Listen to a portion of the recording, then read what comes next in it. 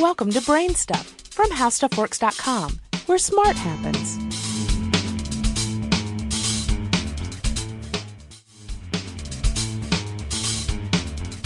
Hi, I'm Marshall Brain with today's question. How do they desalinate water to make it drinkable? Salt water from the ocean is undrinkable, and the same holds true for brackish water. 97% of the water on Earth has salt in it, and more than half of the fresh water is locked up in ice caps and glaciers. So people who need fresh water often look out at the ocean and wonder if there's an easy way to remove the salt. There are 3 common ways to do it.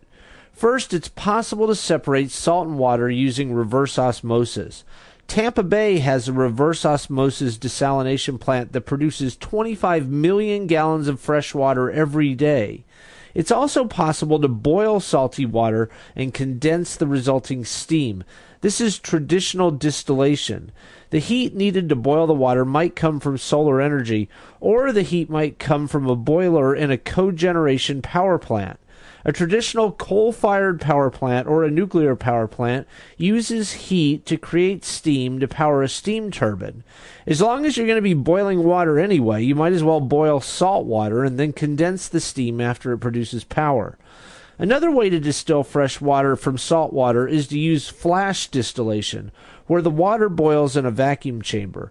Power is required for flash distillation, but it's less power than is required to boil that water at normal atmospheric pressures. If you need to desalinate a small amount of water for personal use, the water cone may be useful. The sun heats a pan of seawater and fresh water condenses on a clear plastic cone. Do you have any ideas or suggestions for this podcast? If so, please send me an email at podcast@howstuffworks.com. For more on this and thousands of other topics, go to HowStuffWorks.com. And be sure to check out the Brain Stuff blog on the HowStuffWorks.com homepage.